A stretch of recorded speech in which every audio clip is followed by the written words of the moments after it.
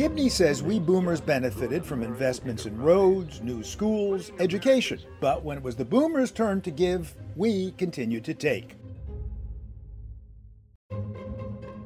The average age of this 52nd Parliament is 49 years old. Okay, boomer.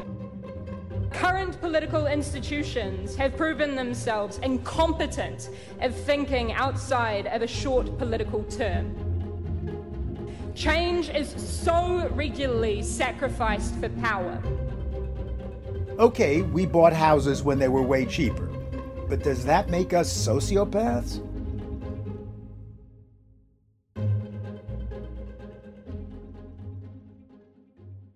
We're talking about the Millennial Millions clip.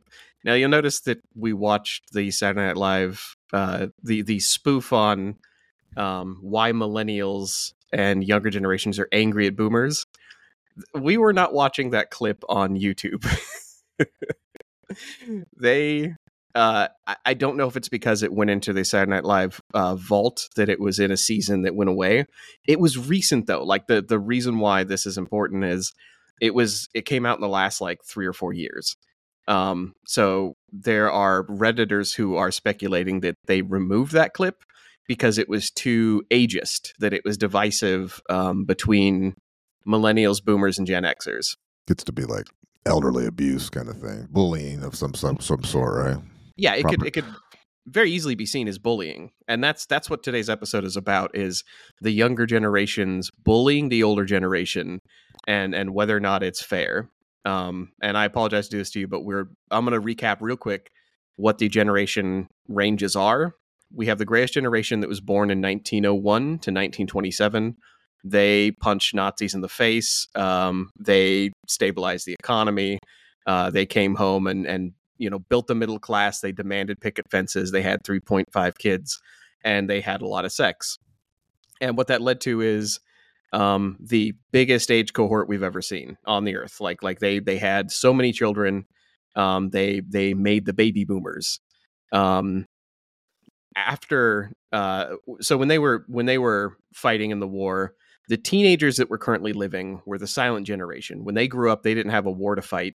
They just quietly put their head down and went to work and lived in the economy that the greatest generation established. So that's why they're called the silent generation. Is they basically just worked within the system built by the greatest generation, the Nazi punchers.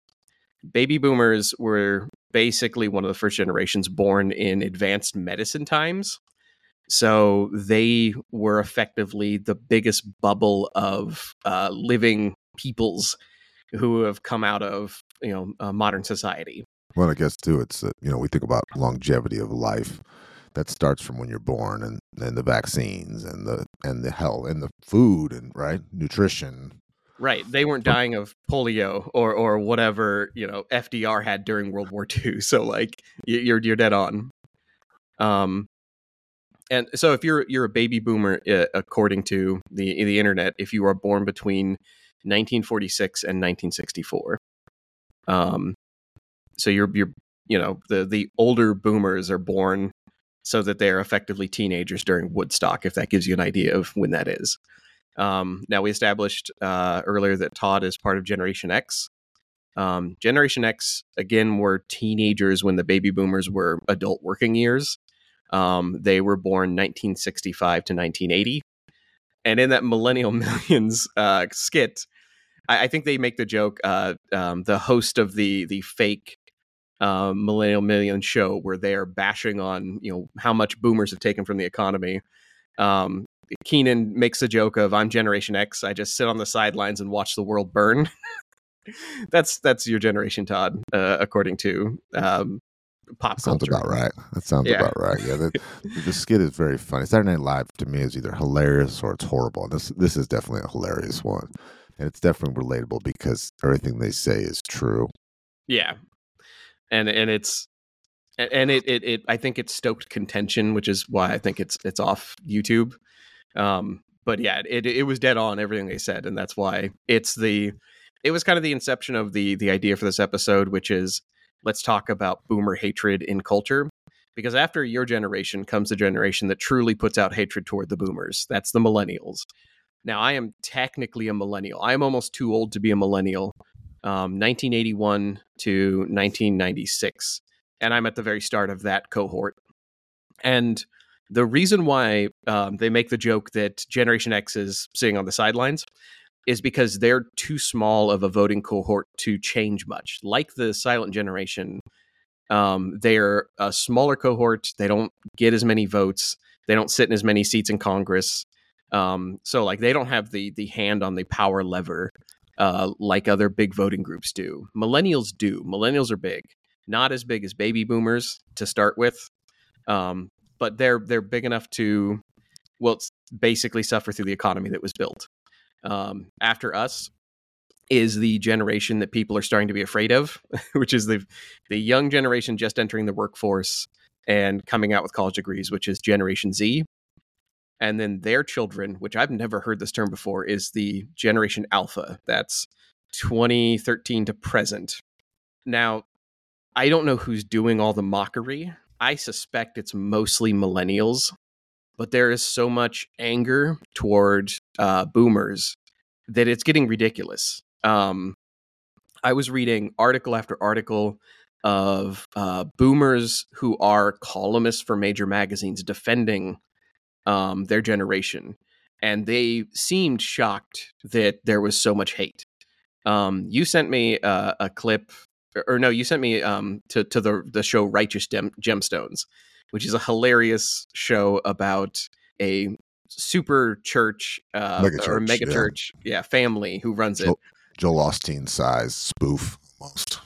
Right, and it's got these great comedians. It's got Danny McBride in it and stuff. But out of nowhere, like they're not even talking about boomers in the Righteous Gemstones. They randomly just stop and like the sister is like just says boomers are an entitled, selfish generation, and then there's no joke after that. That's just it. She just says it. In the Saturday Night Live skit, there's a joke where like this millennial is playing. I think she's playing for like Social Security, and she is bashing on a boomer who walks out, she's bashing on a boomer who walks out and is going to take the Social Security she just won on this game show. And she is complaining. She's like, this woman worked as a banker for 30 stable years, got an $8 million severance and moved to Key West. And then there's another boomer who's like, he owns 6 vintage cars, yet somehow he's an orthodontist. The point SNL was making there is that being born in an era of stability, it built the average person's wealth up. Like the stability built people's wealth up, not necessarily hard work or cunning. And that's not my point. That is the point SNL is making, is that you didn't have to be smart to get rich at the end. There are books, self-help books that were written in the boomer era about how everybody can be a millionaire. And it was actually true. Like there is, if you were smart, you put away your money wisely, you invested. Pensions. There was pensions too. It was different. It was just a different playing field. There wasn't 401s that you have to actually save money. It was actually just given to you. Right. It's a little different. Yeah. Yeah. Companies to hire you had to have that. It was the standard. Right. And the reason all that existed is pensions. Oh my God, that's a whole episode. Medical insurance, that's a whole episode. The way loans are handled, especially student loans, that's a whole episode. These are all systems that were put into place by the greatest generation, who came back and just had so many demands. Like they'd survived the worst war we've seen, and they were like, no, we have so many demands that we need these things from work. Like they changed a industrial society that basically never treated them right. They came home and they voted, and they got representation. They got into city councils, they got into Congress, they changed things.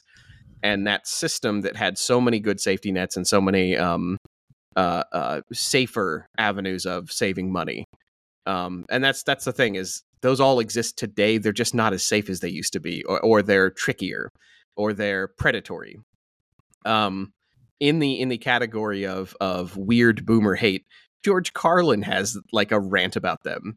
Like he goes on this like 5 minutes, and he just talks about, like, here's a direct quote. He says, "Baby boomers are whiny, narcissistic, self-indulgent people with a simple philosophy. Give me that, it's mine." And then he yells that over and over again on stage. Give me that, it's mine. Well, I have seen this in my day job. I do estimates for a construction company, and there really is an excess of everything. You know, the one of the satellites they're talking about the guy having 7 guitars and 7 vintage cars and 3 different houses, and then complaining about taxes and then saying I can't retire because, you know, and it's just like a greed factor of, you know, I don't even have time to drive these cars or play all these guitars. Right. I'm managing my own savings and wealth and yeah, my vault. It's a job. So we're gonna bust myths here. I want to go through this step by step, like a courtroom, and figure out, is all the boomer hatred justified? What did the boomers actually accomplish? What have they left in place for the younger generations? Who is defending boomers right now in the pop culture? So we're going to hear from magazines and like editors and columnists and, you know, people in the news and just who are the voices defending boomers? Who are the voices telling them, you know, go die in Key West? And we're going to hear the phrase "Okay, boomer." And that's become like the millennial rallying cry to shut up a boomer, is when they start saying you should have saved more money, you know, you didn't make good choices in your college degree. You know, the reason why millennials are the poorest generation currently is because we didn't do a good job of setting ourselves up economically. And I'm going to start off with my own sort of thought of, I don't think any generation is any dumber or weaker or worse off than any other. I think humans just across the board are relatively the same year by year. If you go back and look at ancient Rome, and like there's a website called Ancient Roman Graffiti, and we're the same people as we've ever been. Like we've never changed. We get educated earlier. Our IQ is slightly higher because of like the Flynn effect, but as a species and as an emotional drive, we don't change really. Like the same. That's interesting, because it does feel like we've evolved and become more complex, and so depression and lust are all it's the same, right? It's always been like that. Nothing's new. So we're establishing ourselves as a not an objective authority, but like we're going to say we have the at least the self-awareness to adequately, you know, pick out who's judging, who's the prosecution, who's the defense. The accused, of course, is the baby boomers. Economically, what did they have going for them? You know, younger generations say you guys had it super easy. And then the boomer comeback is we worked our asses off. So let's look first at degrees, because that's like education is the great bootstrap. Like if you want to talk about the thing that separates you from lower classes to middle class, it's a degree. So World War II happened. The greatest generation came home, had a lot of kids. That greatest generation, about 15% of them got their college degrees. They got a bachelor's or higher. Their children, who grew up in an extremely prosperous time, they doubled that. So like, well, that's substantial then. Yeah. The guys shooting at Nazis were not educated. They came from farms. They came from industrial areas. They worked in slaughterhouses and iron smelters and things. They were not educated. And when they came back, even after they came back and had time to educate themselves, only 15% ended up with a degree. Boomers, 30% had degrees. 30% went to college of some sort. So like, not only did they double the degree amount, they doubled how many of them just got some education in general. But that's a sign of a more sophisticated economy too. Like Gladwell says, if you can say what you do in a job in one word, or if you have to explain what you do, then you're in a more sophisticated economy, right? Right. Yeah, it's a more sophisticated economy already. And then as that progresses, like, of course, you know, when you have a more educated group of people, you get a larger, more stable middle class. And as the SNL, I think it was Edie in SNL sang, she said, and then they got all the jobs and they made all the money and they bought all the houses and they won't ever die, is the lyric she sings in Millennial Millions, the skit. Now, the crimes that they are accused of, we're going to talk about, what they have done with that education, that stable economy, and that money. According to millennials who are accusing them, they had the most votes.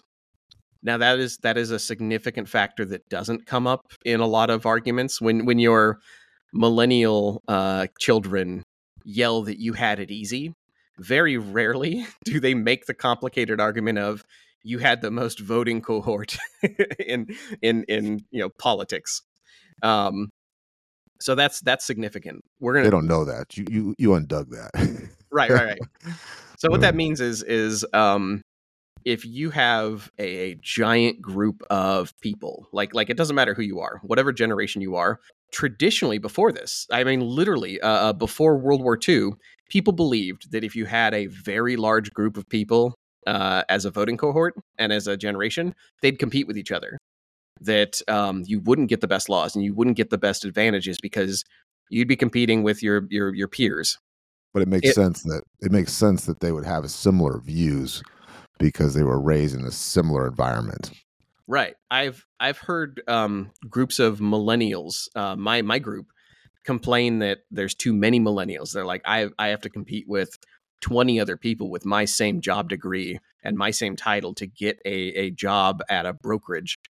And that's not necessarily the case, because if you are in not just a big generation, if you are the biggest generation, you compete with your other group to get a job, but you can also change the laws to make better jobs and make jobs that are more fair and jobs that provide more. Like you change laws at that point if you have the biggest group of people to suit you. So you don't necessarily need to compete with each other. Like if you're all around the watering trough and there's enough room, but you're also the biggest generation that's ever happened, you make another watering trough. You make 3 troughs. So that's basically the accusation. The crimes accused of the boomers is they had the most sway that has ever happened in Congress and in the Senate, and they still do. According to Pew Research, Gen Xers, millennials, and the silent generation, who are also in Congress, all combined still have less than half the seats that boomers hold. So I'm gonna repeat that real quick. All the other generations combined hold half or less of the seats that boomers hold, despite millennials now being larger than boomers as a population. So it's not like there are so many boomers right now living that, of course, half of Congress is boomers. They they're representing equally. Like it's not a if you're talking generation strictly, it's not a equal representation. It is just a lot of boomers who have held onto their seats forever, and middle-aged millennials now who are like, we still don't have representation, and we're still not getting laws that favor younger people who need to start families. We're getting laws that favor people who are in their retirement strictly, and that is the accusation. Like I said, that is not my words. Those are people who complain about voting cohort disparities. And the total amount of people now that boomers have gotten older and some of them have passed away, I said that they were, boomers are the biggest generation that ever existed. They're now about the same size as millennials. If you talk just overall population, boomers and millennials each make up about 20% of the population. So it's ships passing in the night. They've equaled out now. So what are the regulations that boomers put into place?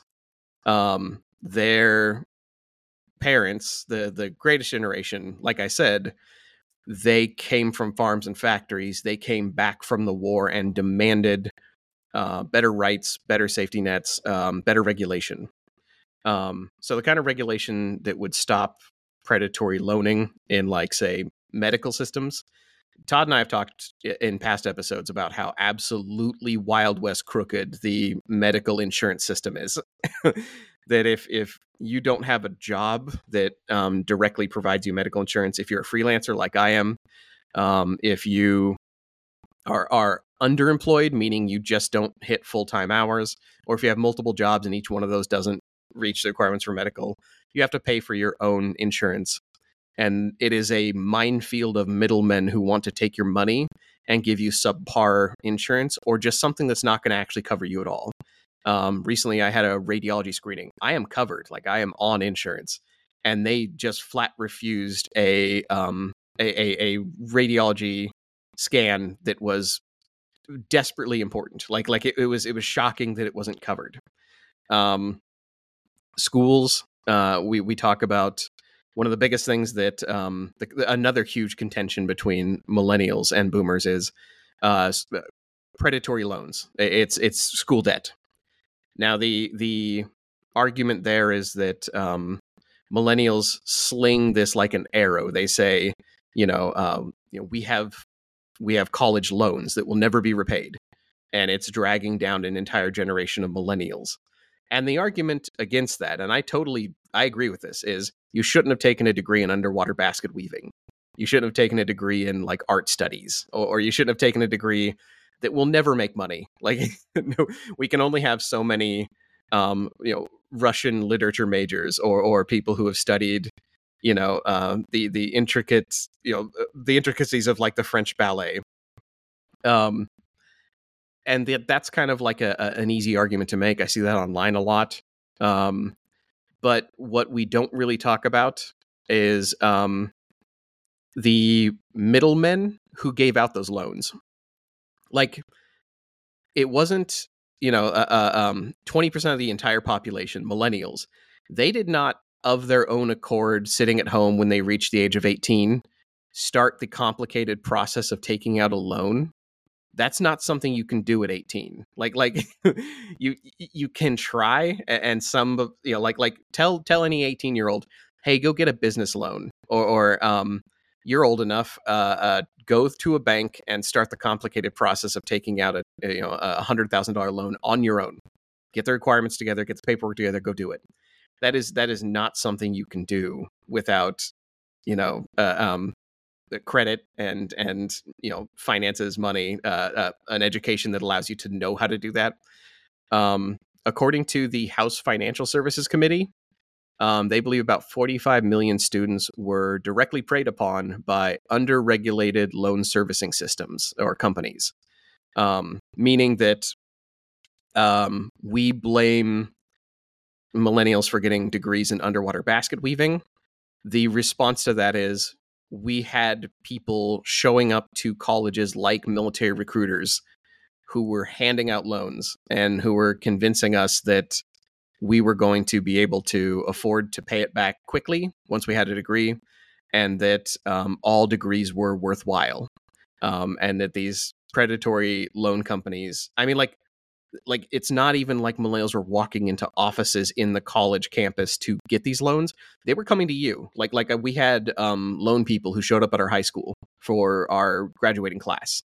So like they called them college recruiters. What they were is I don't remember the name of the company, but it wasn't the government. It was a company that took on the loans, and then once people defaulted on those loans, would pass it on to creditors or the government. And fun fact, there's the other argument that they make in that episode, or in the Saturday Night Live Millennial Millions. I'm going to actually ask this as a question. How much, Todd, do you think college degrees have gone up since 1978 when boomers went to college? I'm going to say 300%. Okay, that's a good guess. Adjusted for inflation, like that's the other thing is a lot of people argue inflation numbers. So this is according to Bloomberg, who is not like a millennial happy magazine. Bloomberg is kind of right wing and kind of old. Very conservative. Very conservative. Conservative, and it's run by boomers. So by their math, adjusted for inflation, since boomers went to college, it's gone up 1,100%. Okay, so I was way too high. So that I've been buying into it used to be free and now it's $1 billion. Yeah, basically. That's telling too, right? Now, there are people who are listening who are going to think that I am defending the millennial position that, like, we're not, my quote unquote generation isn't at fault for taking on terrible loans. I blame everybody. Like I think it is the individual's responsibility to realize that they are sitting in front of a scumbag who is trying to sell you a loan for something that's gone up 1,000% in its inflation, or that's gone up in price 1,000% in the last 40 years, and that you're never going to pay that back. I am sitting comfortably from a position of I dropped out of college when I ran out of money. I didn't take loans. I am currently now taking classes again. I think that I can sit on a high horse of I've never really been in debt, except for temporary because of fighting the medical system in different circumstances. But that's not necessarily a good thing, because I'd never actually finished my degree. I got a PI license, and I've held trade licenses basically in security industries, but I haven't actually felt the sting of a crazy student loan, because that was my father. Like my father had student loan debt until he died, literally till the day he died. And your personality is you're very conservative and you're a saver. I mean, you're just not a spender. You'll look for ways to save. I think that is because I witnessed crushing destructive debt all throughout childhood, and I was like, oh, okay, now that's what happens when you get on the hook financially for anything. I will say, just personal opinion, most of the accusations I've heard against boomers I think are bullshit. But the idea that they had the most votes, and they currently hold Congress, they've held it for a long time. The accusation that boomers have spent their voting years dissolving regulation, and now corporations own everything, from the loans being taken out by teenagers and houses being bought by out-of-state companies and turning them into rentals at the maximum price, and third-party medical insurance groups that prey on people in a crisis. I know I sound anti-capitalist right now, especially, which is weird for me coming from somebody who is basically an ex-libertarian. But all of these basically stem from deregulation. And if we're going to accuse the boomers of something, that's something you don't hear from a millennial who, your children, if you're a boomer, your child has never slammed the door on you and screamed, "You had it easy. My problems stem from your generation's deregulation." That is not something that is screamed, I don't think.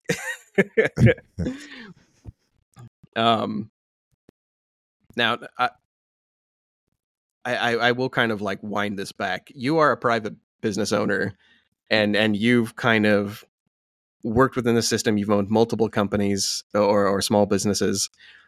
Do you feel like regulation has ever been let you down, like medical or loans or something? Have you felt that sting? Do you feel like things are less are should be less regulated or should be more regulated?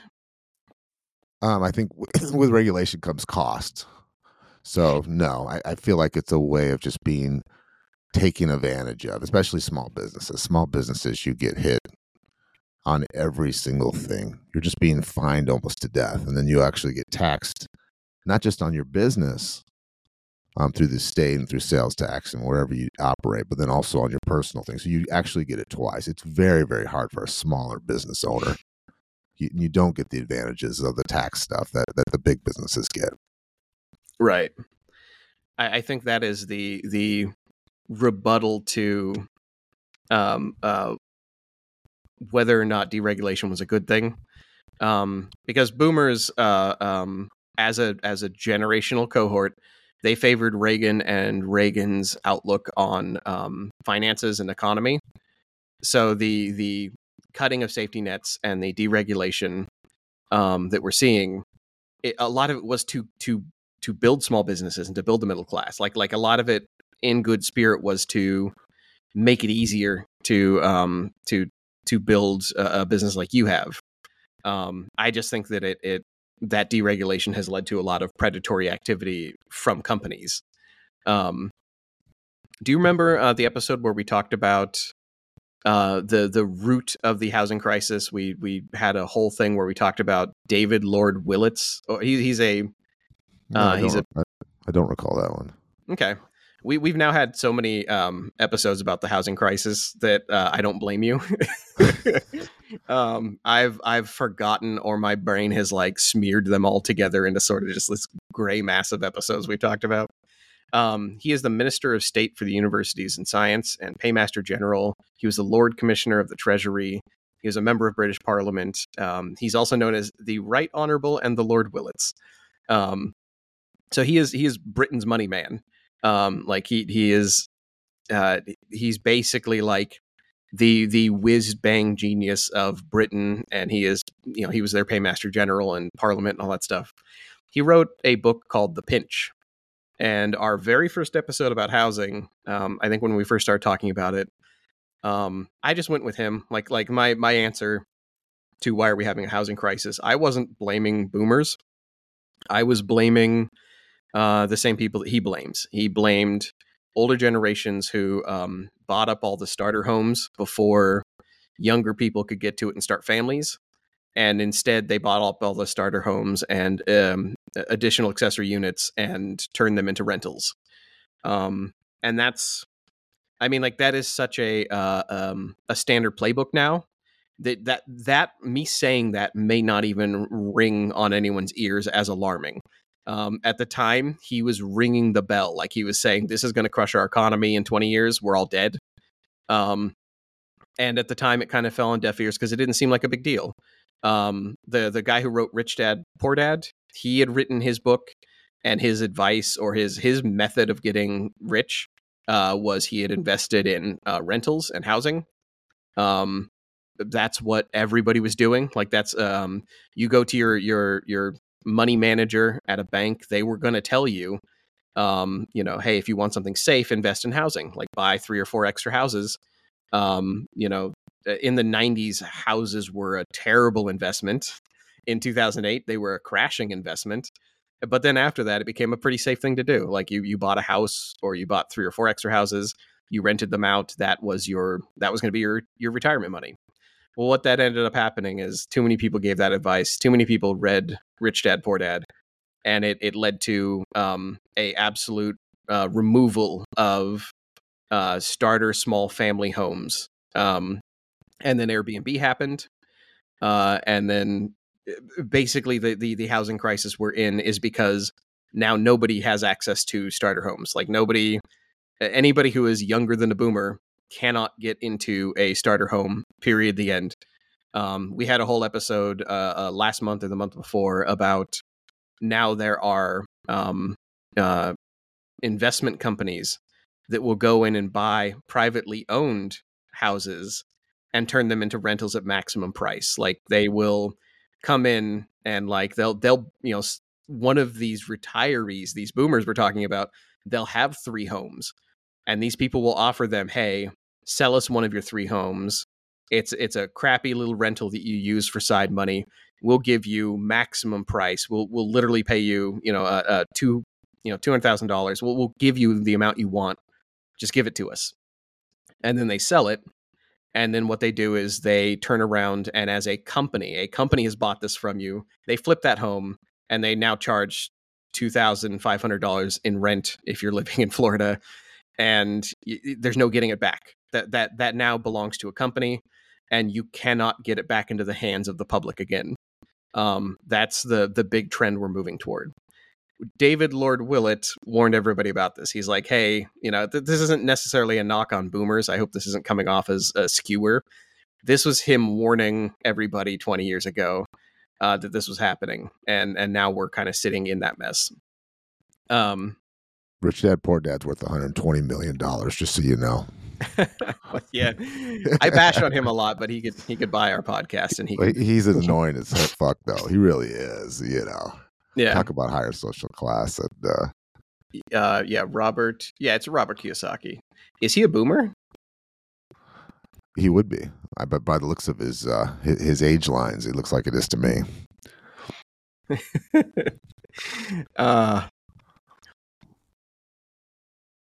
Oh my God. On Rich Dad, on his website, he has an article called How to Survive the Coming Baby Boomer Retirement Crisis, which is what we're basically going to be talking about in 10 seconds. Like, that is what the subject of today is about. That's okay. Perfect.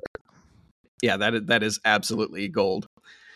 So there is a counselor to Clinton. We're talking about the prosecution here, where we're still talking about the accusers who are bashing on boomers. The canary in the coal mine was David Lord Willits, who said this housing thing is going to bite us in the ass. Please stop, using them as assets instead of places to live. Um, Paul Begali, who was one of Clinton's counselors, he's a political writer, political counselor. He did an Esquire article, and he wrote the following. I'm just going to quote him. He said, quote, if demographers call you a boomer, you probably hate our generation's elite as much as I do. It is my contention that the single greatest sin a generation can commit is the sin of selfishness.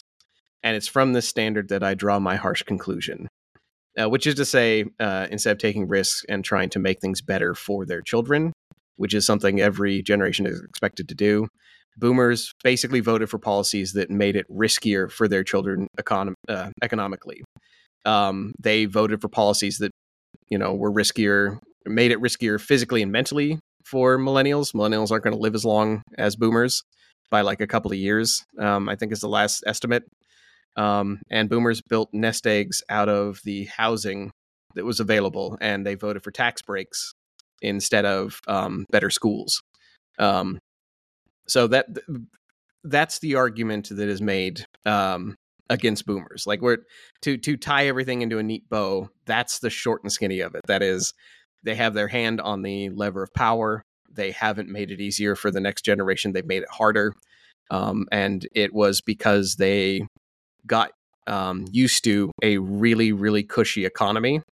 And instead of as the world's economy is going to shit, it's not just America that's kind of like, we're not doing so great recently. It's, the world is struggling, but boomers want it to be as easy as it was when they started. Like they got adjusted to a pretty nice setup, and so they keep voting on tax breaks and they keep voting on things that will keep it that way for them, specifically for their age cohort. Does any of this sound crazy or unfair? Like, I don't want to read all of the accusation, make it sound like it's my own opinion and sound totally insane. No, you sound great. Okay. Now we're going to get into the defense. I almost wanted to like invite somebody older to read this stuff, because again, I don't want to like sound like I'm speaking out of my generation group or out of my league. But I'm just going to read from a couple of writers who put up a pretty good defense. The comment section wasn't very favorable to them because some of the stuff they said wasn't super well thought out. The best article I could find, and this is the one that everybody online was reacting to. Like, this became such a big smash hot button article that it garnered a lot of hate and a lot of argument. The article is called Millennials' Extreme Hatred for Baby Boomers is Totally Unjustified. And this was in the New York Post. It went viral. Like, it was. And the author is Stephen Kuzo, who is a newspaper editor, a restaurant critic, and a real estate columnist. And he's also a boomer. I didn't need to say that last part, the boomer part. I could have just said newspaper editor and restaurant critic, and people probably would have guessed boomer was coming next. But yeah, he wrote for the New York Post that boomers being hated on is unjustified. And his arguments, some of them have already been debunked. And I'll put those out first so that we can say that if you go to read this article, there are some sections that don't exactly line up all the way. He said he claims that boomers won the Cold War against communist tyranny, and along the way brought us unprecedented prosperity and tech innovation. Now, that is true as a voting cohort, as a large group. Boomers lived through the Cold War. They lived through basically the biggest, scariest thing that could happen, which is total existential threat all the way. Like, I don't mean to like imply that you are older than you are, Todd. Did you ever have to duck and cover? Like, did you hear about the fallout drills from nuclear bombs? No, I am not that old. Okay, I'm sorry. I apologize. I wasn't worried about the Cuban Missile Crisis. No, I read about it. Okay. I I won't heard ask about about black that. and white TVs. Those I do. They gave you a headache.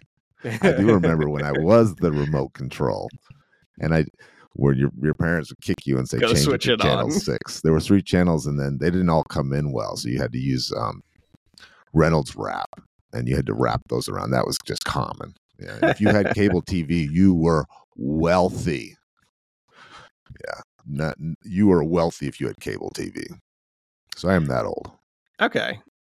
That gives me a little bit of a more comfortable basis. I don't feel quite as bad asking you about if you lived through nuclear scares. So, but if you are defending a generation, that's a damn good defense. Is saying that we lived through the greatest threat existentially that any human could, which is a bomb could come out of nowhere and wipe out everything all at once. Now, I will say that the rebuttal to that, the idea that boomers won the Cold War, the Cold War presidents, I'm going to read them. There's a lot of them because the Cold War was like 40 years.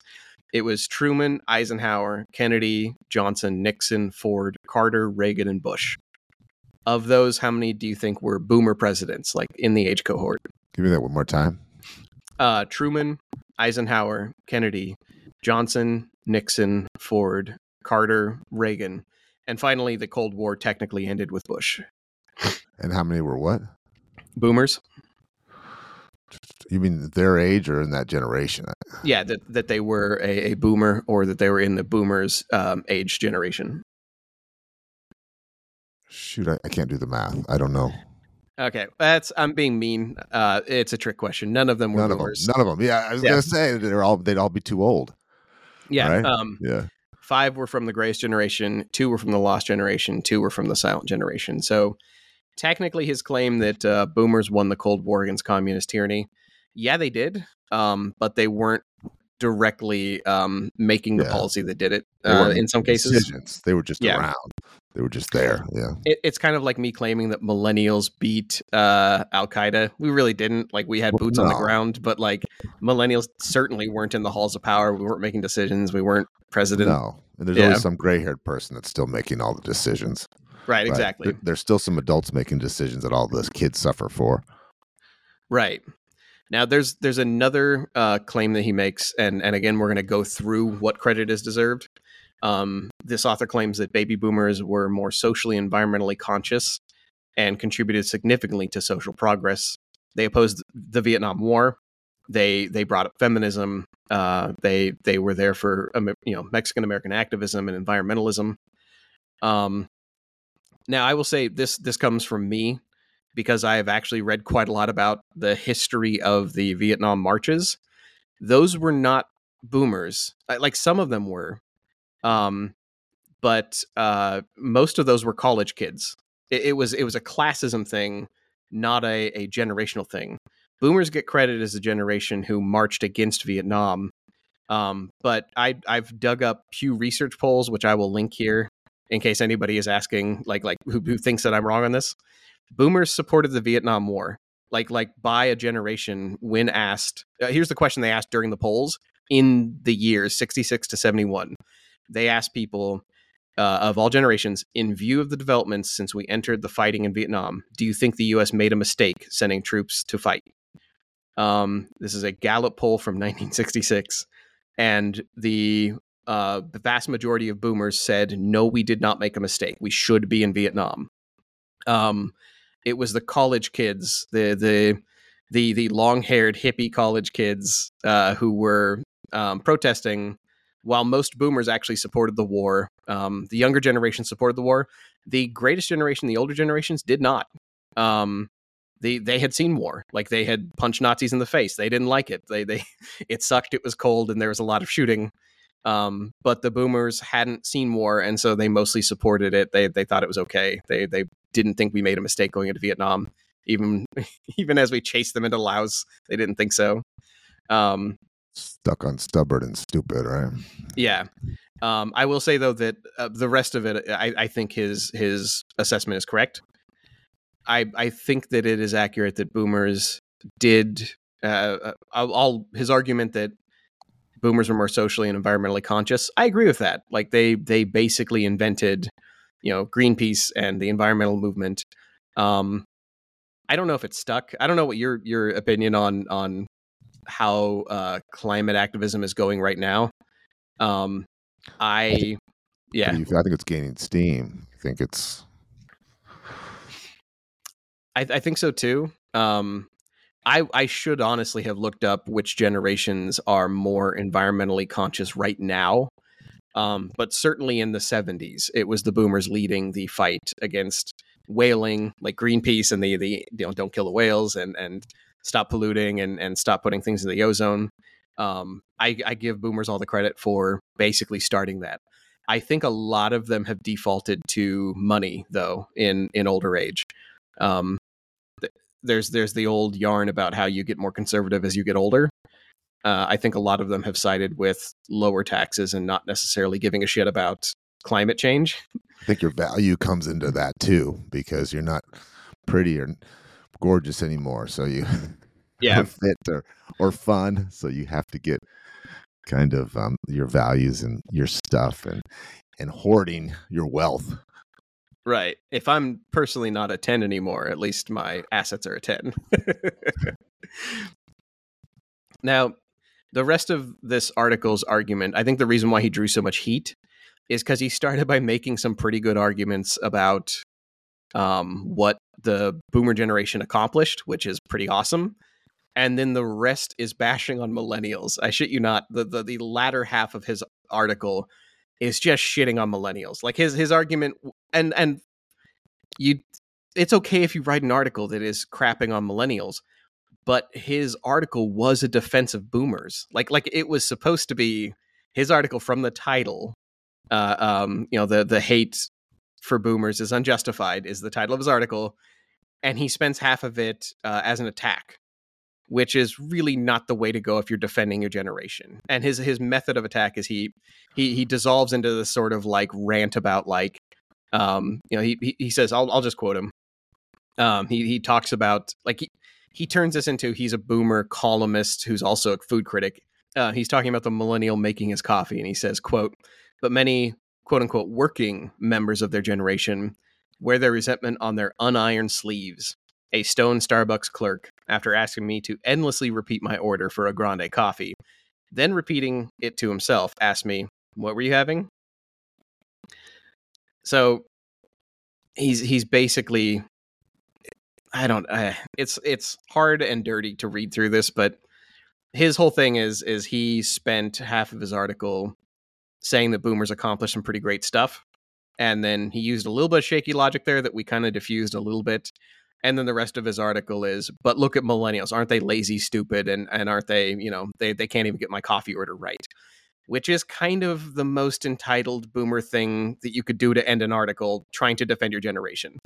And the reason we're reading this and not something like David Lord Willits, but the boomer version, the reason we're reading this and not something that is like better constructed as a defense for boomers is because this is the most popular one online. If you type in the words, boomer hatred unjustified, or, millennials shouldn't hate boomers, or anything like that, any combination of those words, you pop up the Stephen Cuso article from the New York Post. There is also Sam Hill. He does Newsweek. His entire article, he tries to defend boomers too, and his is like the second most search article defending boomers. And almost all of his methods of defense are claiming that millennial complaints aren't as bad as how boomers had it. He says, quote, opioids? You think that's bad? We had heroin and crack. But there's a difference there. Like I'm gonna argue that one just because that is an ignorant statement. No, I could speak to that too. The drugs and the fentanyl is more deadly than any time. I mean, they're making drugs more potent, including weed. Everything, meth, heroin, everything's gotten more dangerous. Yeah, and there's a very, very, very important thing he totally leaves out there. Yes, boomers had it bad with crack and heroin, but those were illegal.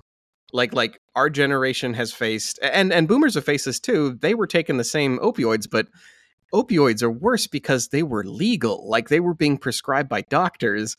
And we we have regulations against crack and heroin.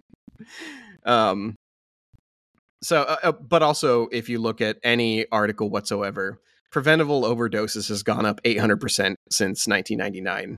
So again, that's another argument defending boomers that just completely and totally falls flat against the massive percentages that have risen. Is that adjusted for per capita? Because there are so many more people in the world. There's more of everything, right? Yeah, There's more crime in the world, but you're less likely to be a victim of a crime because the world's bigger. That is a very good point. Thank you. It's adjusted. That is from the National Safety Council. We will have a link to that. I know that every single stat I bring up, usually the arguments that come up when you bring up a stat like that is a per capita. With the money one, is it adjusted for inflation? So we're going to link to everything because we don't want people we don't want to throw out a very bold sounding statistic and not have it available to read. But yeah, he also gives boomers credit for racial progress. But in an unrelated, so he says boomers led racial progress in America, but he literally wrote an article the year before said a timeline of racial progress and the lack of it. So he destroyed his own argument.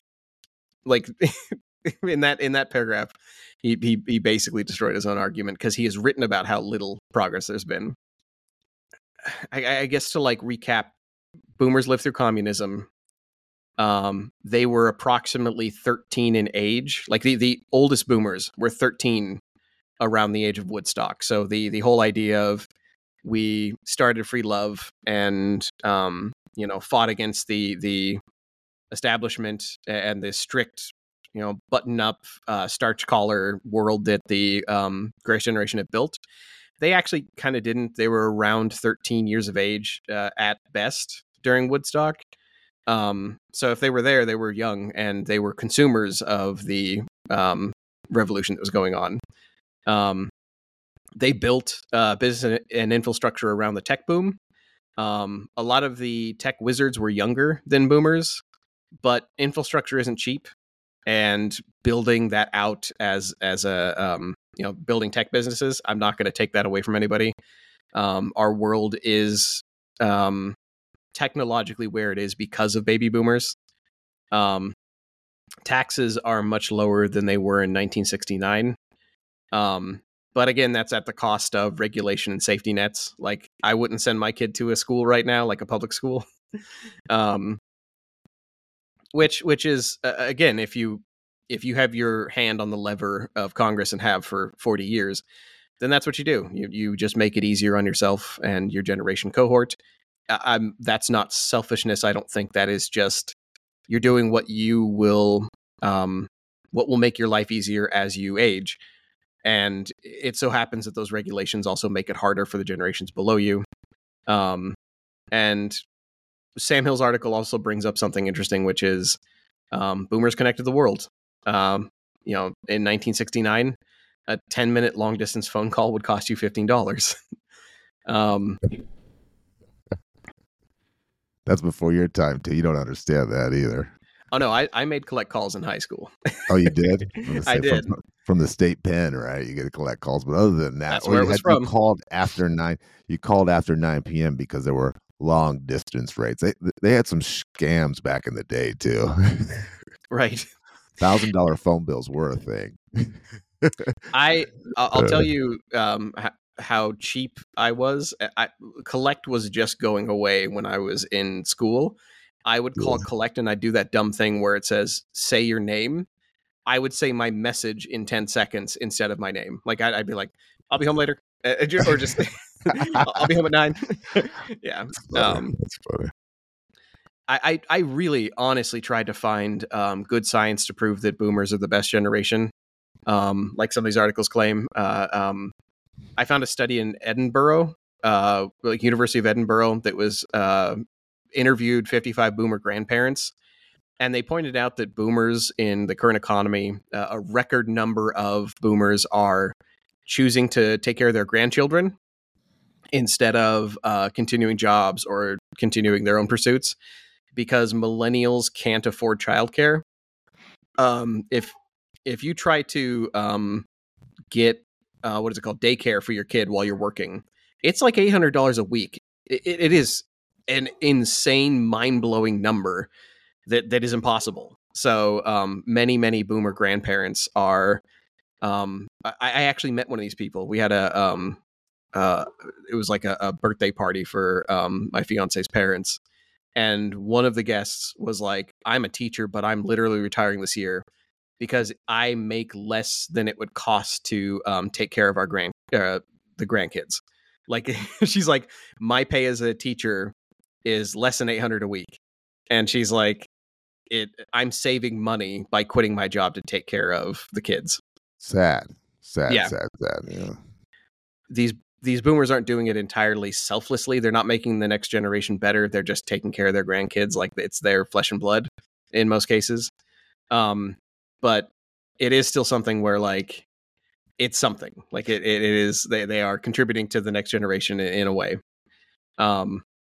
Just not in Congress, not in voting. I know I keep laughing throughout this episode, but it's just so weird to read this stuff and read the stats and be like, okay, yeah, this is what happens if you have power for that long.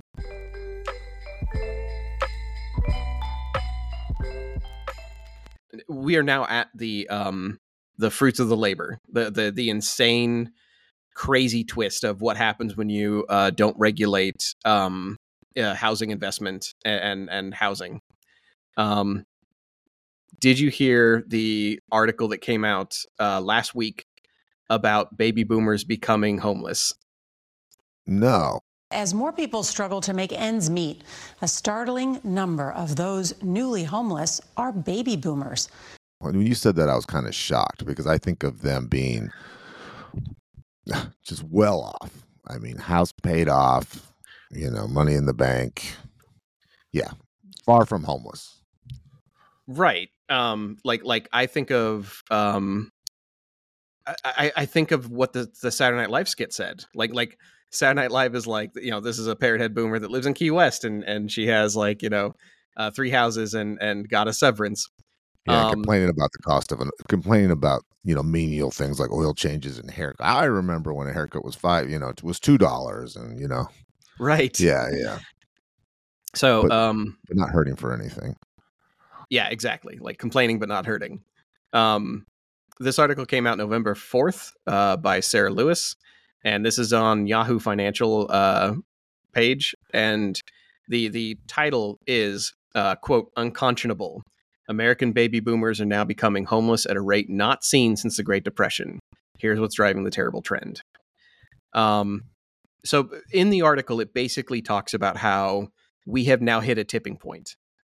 These are my favorite episodes to do, is when we hit a tipping point and we pass 50% of anything. We had an episode a while back about the tipping point for college degrees, that now more than 50% or about 50% of people don't think they're worth it. Like parents, half of parents are saying, don't bother getting a degree. You're not going to pay it back. We've reached the tipping point for boomers and housing.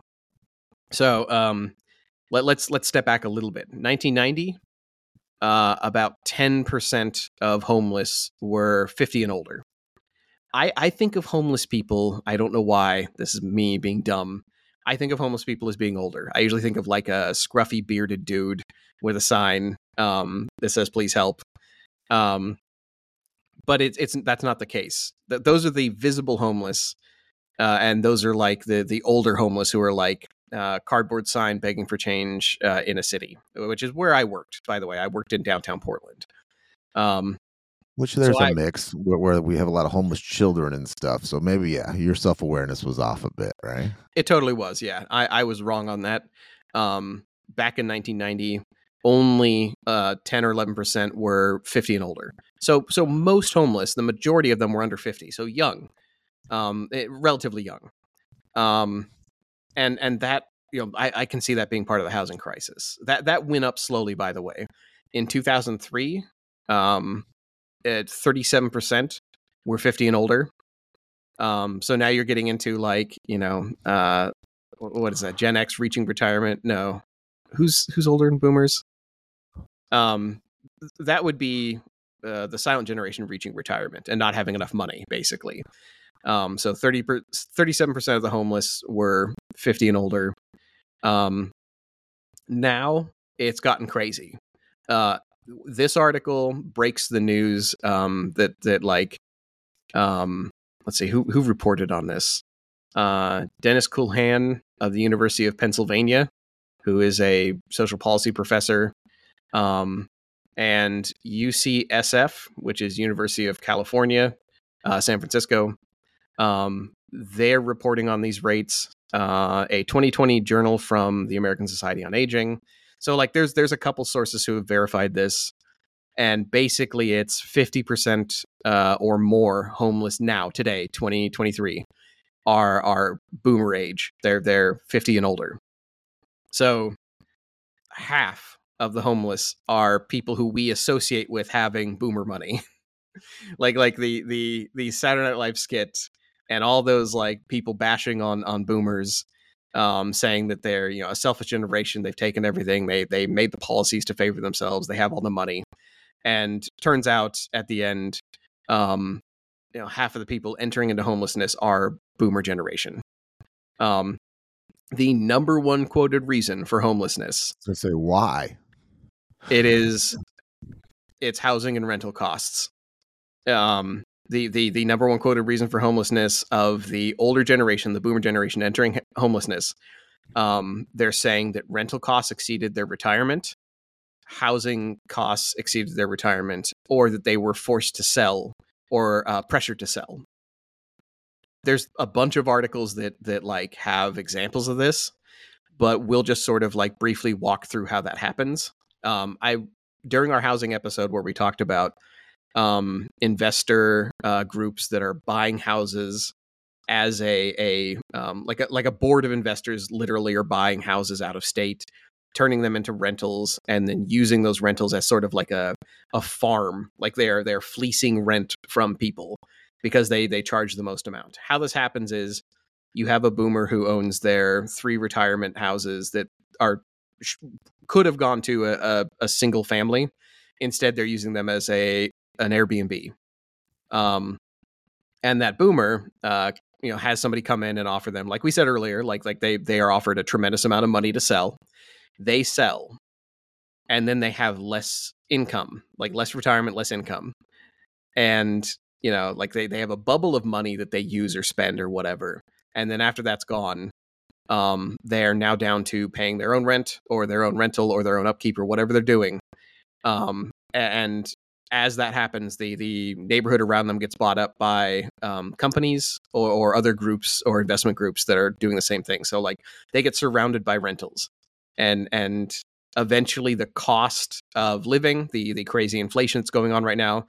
A head of lettuce is $5. Like milk is, eggs are $10. Like you have to trade gold bullion to get your hands on some bacon. That's all happening. Their meds are going up. And what ends up happening is they slowly get housing crushed. They get rental crushed, especially if you live in the city. That's a big thing. We talked about how Jared Kushner owns like 9,000 rental units in the city. His company does. And then he got like an infusion of cash from like Saudi Arabia for like $2 billion. So like this is something that is very, very valuable. Housing and using houses as a fleecing system has become extraordinarily valuable, and it's leading to half of all homeless being boomers. And while I see this as a serious fucking problem, having so many aging Americans about to face medical crises, because when you have older people on the street, they are medically vulnerable. And meanwhile, millennials, my generation, are reading this and are making jokes on Twitter. And I'm going to read a couple to you. That's not cool. That's more bullying, right? It is bullying. Yeah, that's exactly right. I think that's probably why the SNL skit isn't on YouTube, for the same reason, because at this point, like it used to be funny. Like 10 years ago, it was like boomers had all the money, all the power, and all the votes. So like it's funny to punch up. Now it's starting to punch down because boomers are going homeless at record rates. Somebody on Twitter said, something bootstraps. And again, a lot of these are Reagan jokes because boomers, as a voting cohort, favored Reagan and his policies. Another millennial tweeted, "Did it not trickle down?" ? Here's kind of one of my favorite ones. Somebody said, "I told my dad to stop eating all that avocado toast and drinking all those lattes. He should have saved more." Now we know where Saturday Night Live got its content, right? Right, exactly. But yeah, we'll link to an article, a very old one. This is an article from '84 from the New York Times that is, it's called "Baby Boomers Appear to Rally Around Reagan." It's the number of support that Reagan had from baby boomers. So going into the future, this is the crazy part to me. I don't see this as a boomer versus millennial problem. And now we get into my tinfoil hat territory, if that's okay. That's how a lot of episodes end. I'm sorry for that. You don't ever have tinfoil hat moments. Why is it that on the episodes you have like kind, wise advice at the end? I put on a tinfoil hat. You can hear it crinkle, and then we get into anyway. Pretentious prick. That's why. That's the truth of it. I don't see this as a boomer versus millennial problem. I see this as a boomer versus boomer problem, except that it is the voting cohort who could have established regulations on housing is now losing all their houses. Meanwhile, the boomers in Congress and Senate, half of them are boomers. And here's something else that's fun if you want to talk numbers in Congress. Half of Congress also has something else, which is stocks in housing rental companies and rental properties as assets.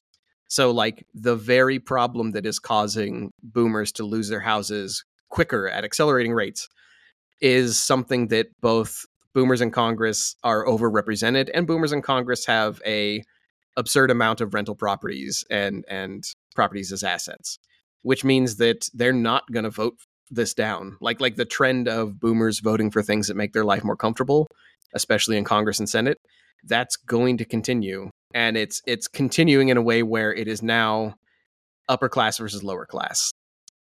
And again, that's their retirement. The old argument of when David Lord Willits put out the call for maybe we shouldn't turn all of the single family homes that millennials need into investments.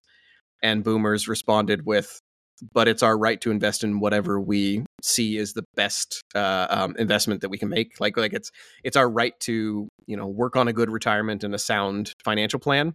That is the exact argument that congressmen and senators are making is, we own assets in rental, and Jared Kushner has 9 million rental slums in New York, and all these people who are gobbling up the houses and turning them into assets. The exact argument they make is what the argument boomers made in Lord Willits' day, which is, this is our retirement. It is our right to build that out, to have a smart portfolio and have smart investments. I also want to point out before we end this episode that there are polling places like Gallup who have stopped recognizing generations. Adam Conover from Adam Ruins Everything has said this too, that generation gaps are kind of made up. They're made up for the ease and convenience of getting polling numbers and for separating people into age cohorts, so it's easier to keep track of who's voting for what and who was born in what generation and what happened. I don't know if I truck with that. I will just recognize that some people just say generations are totally made up. It doesn't matter.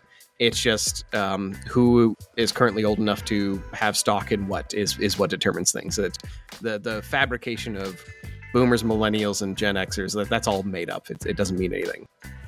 I will simply restate that I kind of believe in generation gaps, but I also don't believe that any generation is softer, meaner, more stupid, or more compassionate than any other generation.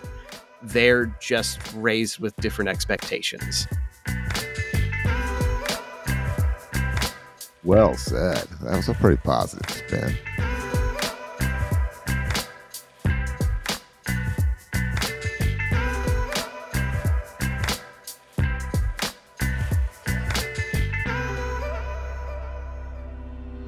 You've been listening to The Re-Engineered You. Thank you so much for listening to the show. You mean the world to us. We have a new episode every week. You can connect with us at www.re-engineeredyou.com. That's where we have research links, show notes, feedback, and blog articles for each of our episodes. We're not experts in anything, but we've got an opinion on everything.